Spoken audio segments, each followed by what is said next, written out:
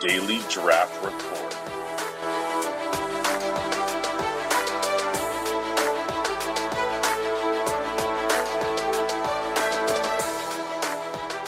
Set your DVR to record now. Good morning, everybody. Welcome into the Daily Draft Report. It is your daily dose of prospect information for the NFL Draft, brought to you by Campus to Canton. Tonight's prospect is a very, very fun one. It's been a while since I've got a chance to talk some defensive guys, so I'm really happy to be talking about Daxton Hill, junior safety from the University of Michigan, 6 foot, 192 pounds.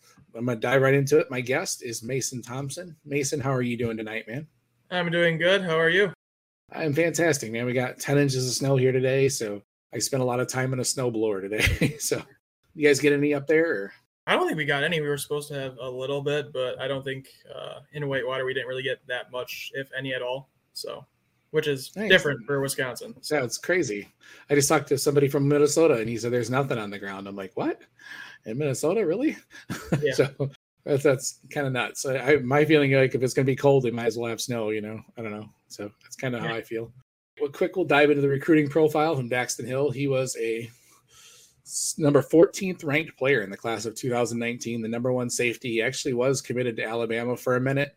He did have offers from Alabama, Arkansas, Baylor, Clemson. He was committed to Alabama and flipped to Michigan at the last second. It was a huge get for Michigan at the time. I remember how big of a deal it was when he committed to Michigan. Over the last 3 seasons, he's been just a really good safety. This year, he had 69 total tackles, 4.5 for a loss, only a half of a sack, which is, I remember watching his highlights, and I thought he hit the quarterback a hell of a lot more than only a half. He only had a half sack in his career, and I saw multiple times of him hitting quarterbacks. So he did have 8 pass deflections this year and a fumble recovery as well. So we're going to dive right into this amazing prospect here. Mason, what are some things, traits, and attributes that you like about Daxton Hill that you think will make him successful in the NFL?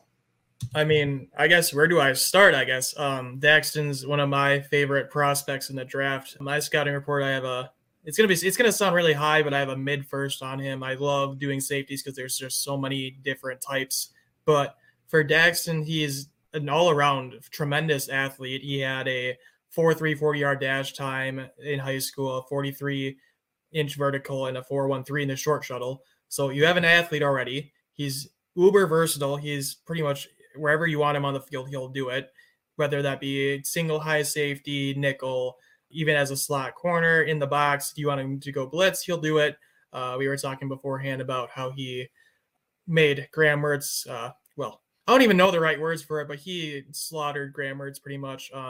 He is great in the run game. He sticks his nose in a lot in the run game. He makes a lot of tackles. He rarely misses tackles in the open field, and he had his touchdown saving tackle in the game against Indiana this year. His ball skills are good. As you mentioned earlier, he had 8 pass deflections this year alone. I wouldn't really trust him in man coverage, I guess. He's more of a zone coverage corner, and all around he's just instinctive, fast, and versatile is just 3 words that come to your mind right away. If you don't have time to watch all the games like Mason and I do, watch the highlights. I mean, the highlights of him are just amazing. He's all over the field. He does just about everything. Like Mason said, he's going to test extremely well. The only thing, he has a lean athletic build, which is a little bit different for a box safety, but it doesn't seem to limit him at all. I mean, he hits hard and he hits smart. He doesn't miss many tackles. So his instincts and anticipation are they're off the chart. Yeah. And like, he doesn't have I don't think he had any interceptions. Like he said, he wouldn't put him in man coverage. He had to have an interception.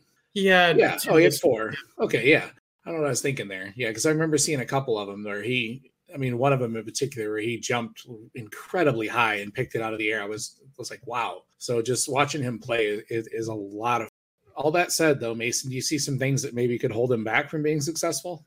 Like we mentioned already, the man coverage is honestly like the only concern, maybe besides like where do you play him? Do you draft this player high when you don't know where you're gonna play him at? But man coverage is really the only concern. There was the game against Minnesota in 2020.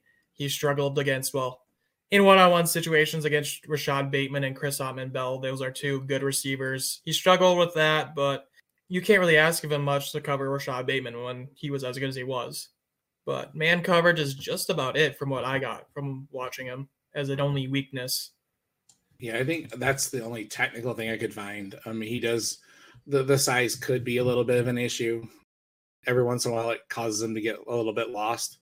If he gets engaged, he doesn't obviously have the strength and handwork to be able to be disengaged very easily. And I would have liked to have seen some more starts, but other than that, I mean, those are things it's hard to knock somebody against. I mean, he's got all the raw physical skills that you want and is so versatile, which is, I mean, in today's NFL, I think it's critical to be able to do all those different things. So the NFL mock draft database has him going, just over the last week, there was several of them going to the Bills at 25, to the Chiefs around 30, the Cowboys 24, 31 to the Lions. Those are just some that I've seen. I also have a first round grade. I think he could go a little bit earlier than 20, but I think probably 20 to 25 is a sweet spot. So are there any of these teams that were mentioned, or any other teams you can think of that he'd be a really good fit on? Here's the player comp I have for him, and it's Devin McCourty. So with McCourty as a free agent for New England, I could see that maybe being a potential landing spot, just as that transformation rate from McCourty to Daxton, kind of an easy fix. But you mentioned Dallas, which is a good fit. They always need a safety. Kansas City, Honey Badgers, incoming free agent. So yeah, that's another one. I would like to see him as a Packer, but I think there's a lot of other needs there. I think that could be a potential fit depending on what happens this offseason, what we need. Maybe we need another corner. You could even put him at corner because of Rasul Douglas being gone. Adrian Amos might be cut for cap. If he slips out of the first, I could see him going to the Jets depending on what happens with Marcus May. Right. I don't think he really slips past, 40. Yeah, I can't see him slipping past the Chiefs. Chiefs need so much secondary help. It's Sorensen's been a leaky sieve or a cheesecloth. I don't know, whatever you want to call it. He's been just atrocious. So and then obviously I don't know if they'll be able to afford to keep Honey Badger. So yeah, I think the Chiefs would be the absolute bottom. I would see him falling, but there's a lot of teams because of his versatility where he could go. I mean, the Bills would be a lot of fun too. And like you said, the Packers would be fun, but who knows? They might end up needing a whole lot after the next couple months. So who knows? Mason, thank you very much for popping by. Can you tell everybody where they can find you on Twitter, what you're working on, where they can find your work at? On Twitter, it is Thompson22 Mason. Thompson is THOMPSON. And then I write for Primetime Sports Talk. It should be PTST News. And primarily right now, obviously doing a lot of scouting reports. Just what we need. Oh yeah, that's a draw. That's what drew me to you. I saw your defensive player once. I'm like, I need more defensive players on here to talk about. Everybody wants to talk about offense. Offense is sexy, so. Yeah. But I actually like the defensive guys a lot more. So, all right, you can find me on Twitter at FF People's Champ. This podcast at Daily Draft RPRT. Thank you guys very much for listening. We will talk to you tomorrow.